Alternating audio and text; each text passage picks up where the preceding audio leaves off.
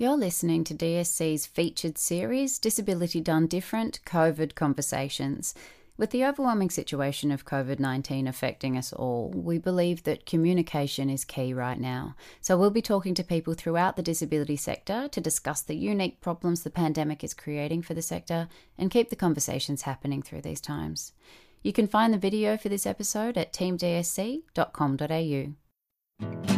All right, here's what's going to happen now. Hello and welcome to our podcast. We are DSC. Your turn. You're the boss. Disability Done Different. Candid Conversations. Hope you are ready because we're starting. So, welcome to COVID Conversations, one of the many, many pivots that's happening in the disability sector at the moment and around the world. What used to be Candid Conversations will be COVID Conversations for at least the next few months. Welcome, co-host Vanessa Toy. Hi, everyone. And welcome Libby Mears, from CEO of Leisure Networks. Just want to quickly explain our relationship with Libby. We've known her for, I think, 6 years, five to 6 years. And Libby was in really hot demand, and we were one of the people that chased her hard in the early days of the trial site of Barwon and getting those lessons from the Barwon trial site. And everybody was so eager, and just, you had so many visitors and so many tourists coming through that you almost had to limit the number of tourists coming through, Libby. But welcome, Libby. And can you tell us a bit about Leisure Networks? Oh, thanks, Roland, and it's great to see you both again. It was really lovely to think back to those days, actually, because it was just so exciting. And Leisure Networks was very small. We had about 20 staff, and we've now expanded to about 150, and really in the space of community inclusion. We also got a team of support coordinators. We work in the financial plan management space, and we've also got a really nice, innovative SIL model that we're developing. Great team, very enthusiastic bunch of people I work with. So you've diverged a bit in the last 3 years since we last spoke, but I know that's not where you want to start. Well, it sounds divergent, but also it also sounds in line with everything you were trying to do before as well, doesn't it? Yeah. I think that's been our, our driving mission, absolutely, about connecting. How do people be more connected, whether they're more enabled or more connected, for sure. Mm-hmm.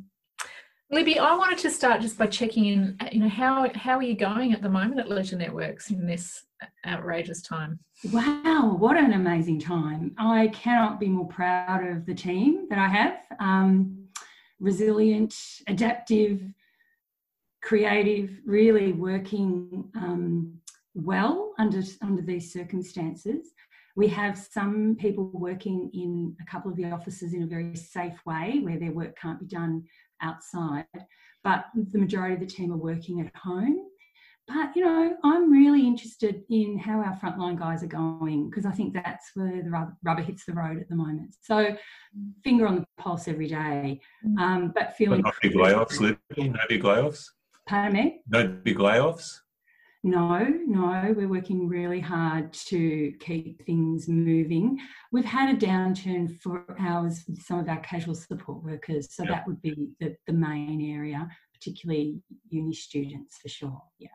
One of the reasons we were most excited to talk to you about what was going on and why you're highest on our hit list was your emphasis 3 and 4 years ago on culture.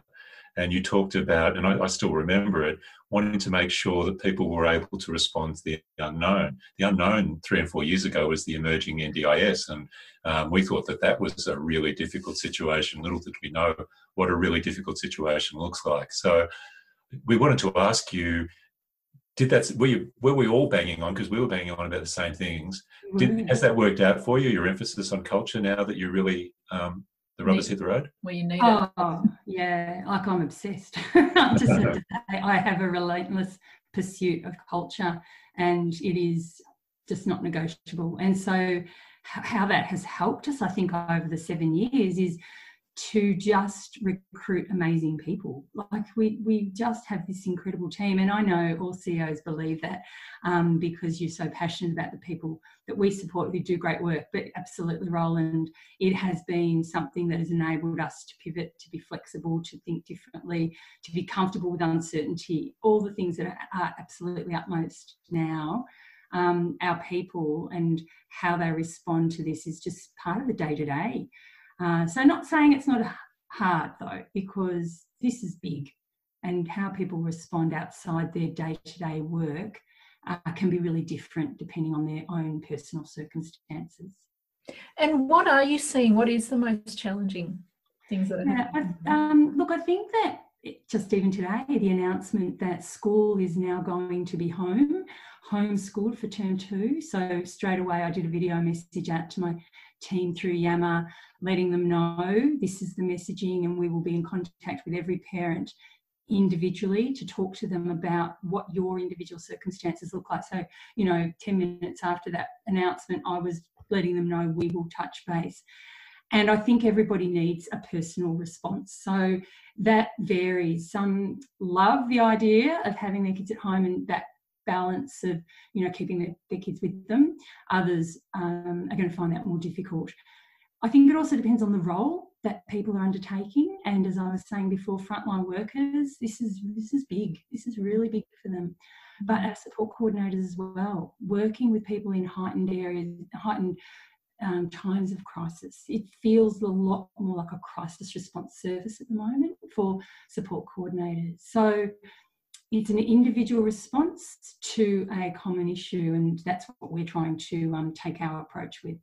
Can I ask you about the balance? I want to keep on culture for quite a while because I think you're such a. I can think of all the quotes I've quoted you about over the years are starting to flood back to me, which is great. I want to do a couple of them and then ask you a question about culture. One of the things you set the high water ground for me in terms of workforce recruitment and what a workforce strategy should be, because my eldest daughter Colette didn't work for us, didn't work in this particular part of the sector, but her friends on Facebook were saying, come work at Leisure Networks. And it's like they had no idea of any of the connections. And for me, that's the high point of staff recruitment, when you can get your staff voluntarily putting on Facebook, come work here because it's great. And so that's one of the things that I thought was just amazing about what you were doing. But the other thing you were doing was using technology in a remote way to also support culture. And you just mentioned about using Yammer. Can you talk about how technology is working for you? Look, I think technology has been a really great enabler for great cultural outcomes. And so it does mean that we want people to be comfortable using different technologies. So Yammer has just been like our internal Facebook, which we've used forever. And it's been about demonstrating or showing real life mission in practice. So what does it look like for people we support to be connected? So that's been lovely. We use Microsoft 365, so we've got a whole suite of apps, including Teams, and Teams is just our go-to place. And what I love at the moment is that we're actually pushing ourselves into new ways of using Teams, using it through supporting young people remotely, doing different sorts of support services with them. So our staff kind of go to technology as a real enabler, but we're still not there. We're still pushing to deliver more and more innovative ways. So our technology has enabled us to be really clear about the face of Leisure Networks, both internally. When we recruit, we do VPOL and videos just to get a feel, get people comfortable that this is going to be an organisation that wants you to embrace different ways of working. So from day one, I guess, we do that. And it's always, you've got to keep working at it. You've got to invest in training and you've got to lead the way. I have to model it really clearly. And that balance that you always need to strike, and we're seeing some organisations are really struggling with trusting their workers to work from home, trusting their workers to be more autonomous. We've got a crisis that we've never seen before in our lifetimes, and the tendency in a crisis like this is to become authoritarian. No. Where are you going? Completely. It's never about trusting my staff. I know my people.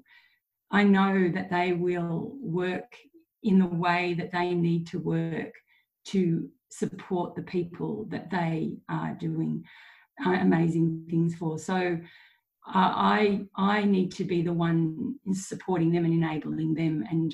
And that's what I ask of them. Tell me how I can support you to be your best.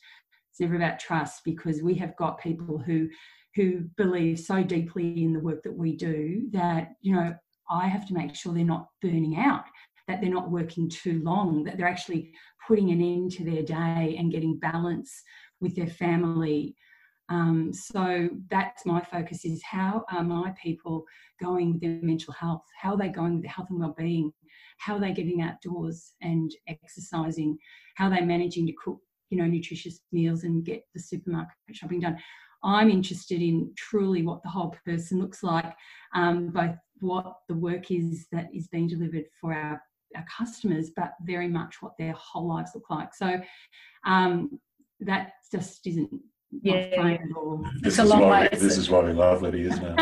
Yeah, because it's sort of such a long way along the scale. And I'm seeing this in the leaders I'm talking to too, that it's not, I wouldn't have said that people are pulled towards authoritarian, but I think you're pulled in one direction or another. It kind of amplifies what was already happening sometimes. If there was low trust, it's a very difficult time to turn that around. Look, I think that there is definitely a different leadership style at different times required. And when this first kicked off, March the 6th was our first comms out to our people. So early March, so it's a month now. And I remember bringing the leadership team into the boardroom and talking to them about, I've got a public health background. I do understand some of this.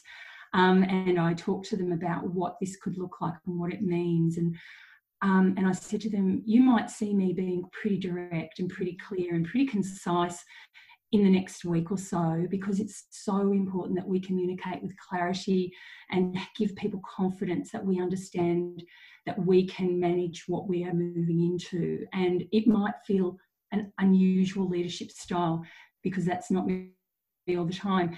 And that's exactly what we did. We did a bit more command and control, and certainly, but talking to people about why and what that means, and then enabling the humanity and the compassion to always be around the edges as well.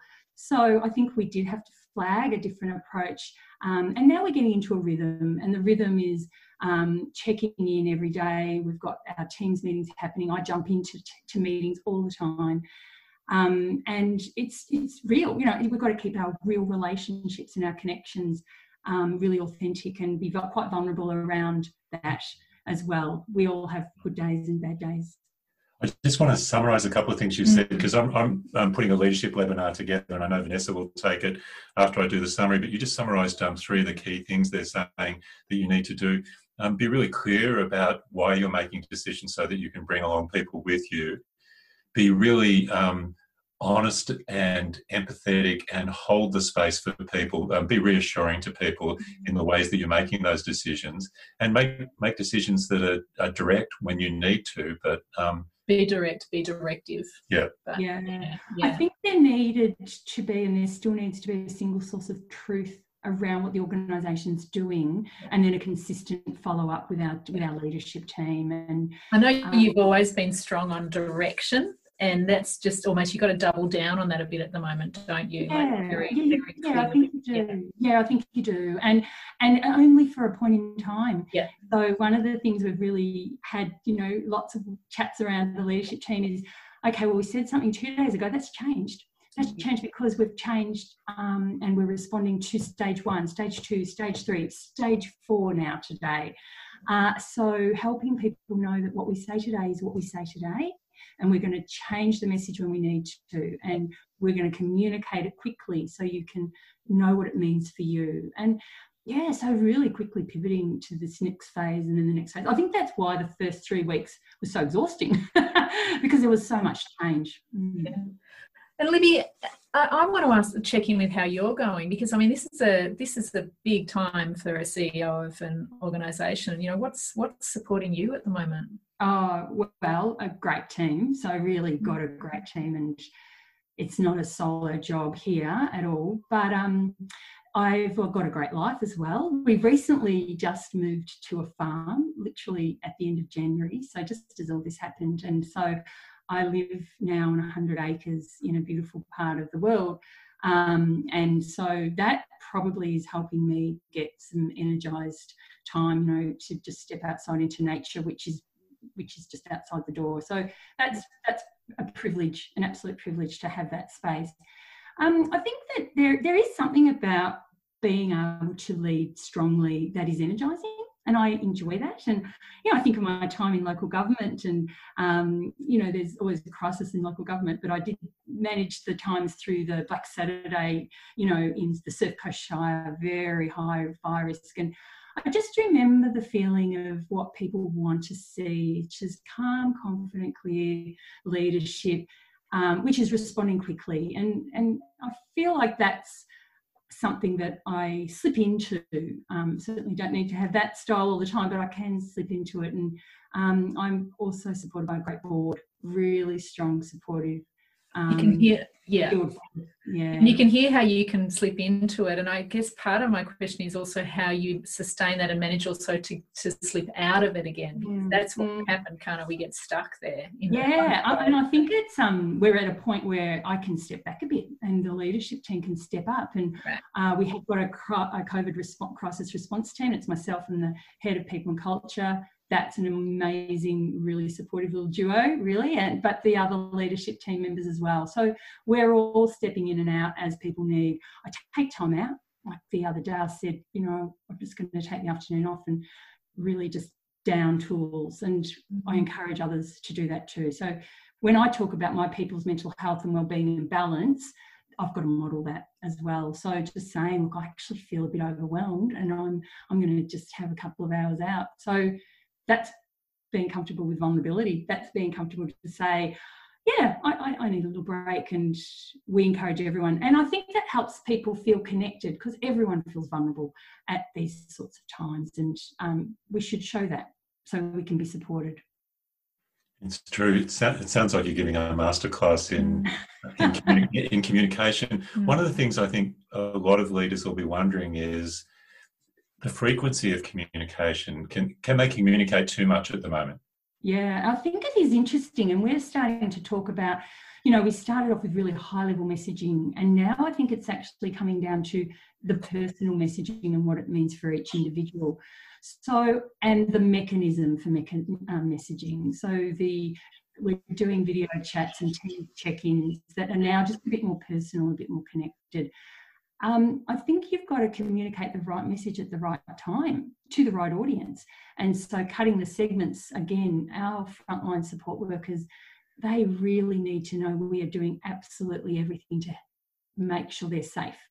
And so we're talking to them in a slightly different way to our support coordinators, for example, who are needing to be supported and connected to buddy up around some of their crisis managing and working partners so that they can debrief when they need.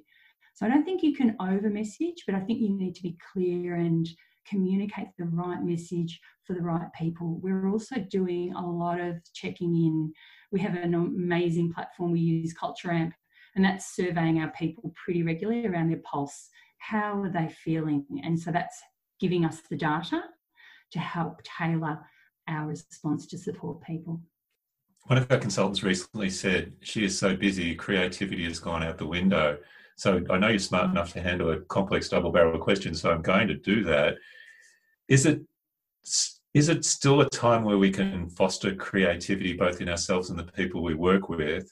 And the things that are changing now that you want to keep when COVID goes away? Oh, God, yes. It is my passion at the moment. In fact, we've got a hashtag for it because this is absolutely the time to learn and grow and shine. And so we've got a hashtag DWAC, DWAC, which is Don't Waste a Crisis. Well, so what are the ideas? So cool. Yeah, you're a real leader, Libby. Have you got a copyright on that? Can we use that? Well, you know what? It came from one of my board members who said, you know, don't waste a crisis. And I thought, oh, I love that. And so I started thinking about it. And so now we've got hashtag DWAC ideas. And so what are the things we're trying out now that we want to think about carrying on with? What are the opportunities we're taking now that we've all got just different ways of working that we want to progress things that we haven't been able to? So hashtag DWAC is really something we do as a leadership team pretty regularly. What are people coming up with? What are people seeing? And this what are you seeing, Libby? What's a couple of the top things that you're seeing? Yeah, well, probably one of the things is that technology, really pushing technology out into our frontline workers. So we've been using Teams pretty well, but not necessarily with our support workers. So getting all our support workers online on Teams, doing our on-call through Teams, not just, you know, through phones. So technology's been a very, very big driver. That's been fantastic. Testing structures, so tossing up the inclusion support team leader structures and, you know, separating out a few different, you know, team dynamics so that there's alignment around people's skill set. So again, some of those things might just stay in place. I think it's up for grabs, and I think that's what I want to energise our people with, because we can get a bit tired with the work, but you always get energised with new ideas and new things that are working. So to flip it, it's just a perspective thing, really, isn't it? It's wonderful. But what about, I bet there's things that you've had to stop doing, or you found yourself not stop doing, that are you now questioning, do we even need to go back to those? Oh, absolutely. So in fact, I actually feel quite awful saying it. We have expected people, some of our leaders in Melbourne, to travel to Right. Like, how embarrassing is that? So, never again should we do that. It's a waste of time, 4 hours in a car, goodness gracious. So, really getting rid of all of that stuff. I have to say the board meetings were pretty good online. I enjoyed them a lot, and think that from a board perspective, there was really great engagement. Something about teams is you have to think about when you're going to speak, because you're not speaking over each other. So people speak with purpose and listen. And I think it's making, if you're chairing them well, really good meetings as well. So that's interesting. So better kind of meeting conduct in a way. We all have to share responsibility in making it work. I think we do. Yeah, and it's a level playing field, isn't it? That the people from country areas who previously had problems participating are now on the same playing field as everybody else. Absolutely. I heard Ed say that, and it's completely true. And completely. It's a very good level playing field for sure. Well, speaking of level playing fields, last time 3 years ago, you talked about your concerns about people further out in the areas that you work in that don't have access to public transport. There's some pretty shitty public transport in some of your spaces. Are you worried about them at the moment? Yeah, look, that was one of the first things we did, was stop all access to public transport and just get people in cars and using our fleet. And because there is actually very difficult public transport if you're in Port Arlington or in Dented Head. And they may have generally caught the bus in and had a support shift, or so are asking us now to go out to them. So that is tricky, trying to navigate what individual support might look like, and the sense of how do we make it work. I think that this particular crisis can potentially exacerbate some of those inequities and some of those challenges for people, and that's where just thinking differently. We did have some feedback from a couple of young guys who just said, even if I could just talk to someone for an hour over the phone, that'll be really important for me, and I don't need to see them face to face. So hearing what customers are thinking will add most value to their lives or most support to their needs is really important. And we're doing these check-ins. We've created a role, a wellness check coordinator, and her role is to check in with customers every day and with staff every day, and you get great information when you take the time to listen to what people need, and then hopefully we adjust. We're getting mixed messages about what's happening in the sector, and I wonder if you can help us at all. You organise the same question. Yeah. Do you want to go? No, you go, and I'll ask you a different one. Okay, so we're hearing two sets of things. One is that there's a need for an enormous amount of new staff because people are concerned and they're not calling into work. And then the other one we're hearing is no, a lot of families and a lot of people are saying, we don't want new staff in our home. We only want trusted, reliable people that we know. And we're in fact not needing new staff in the sector, and we're laying some of the less experienced and engaged and networked people off the books. Across the sector, do you have any better information or any?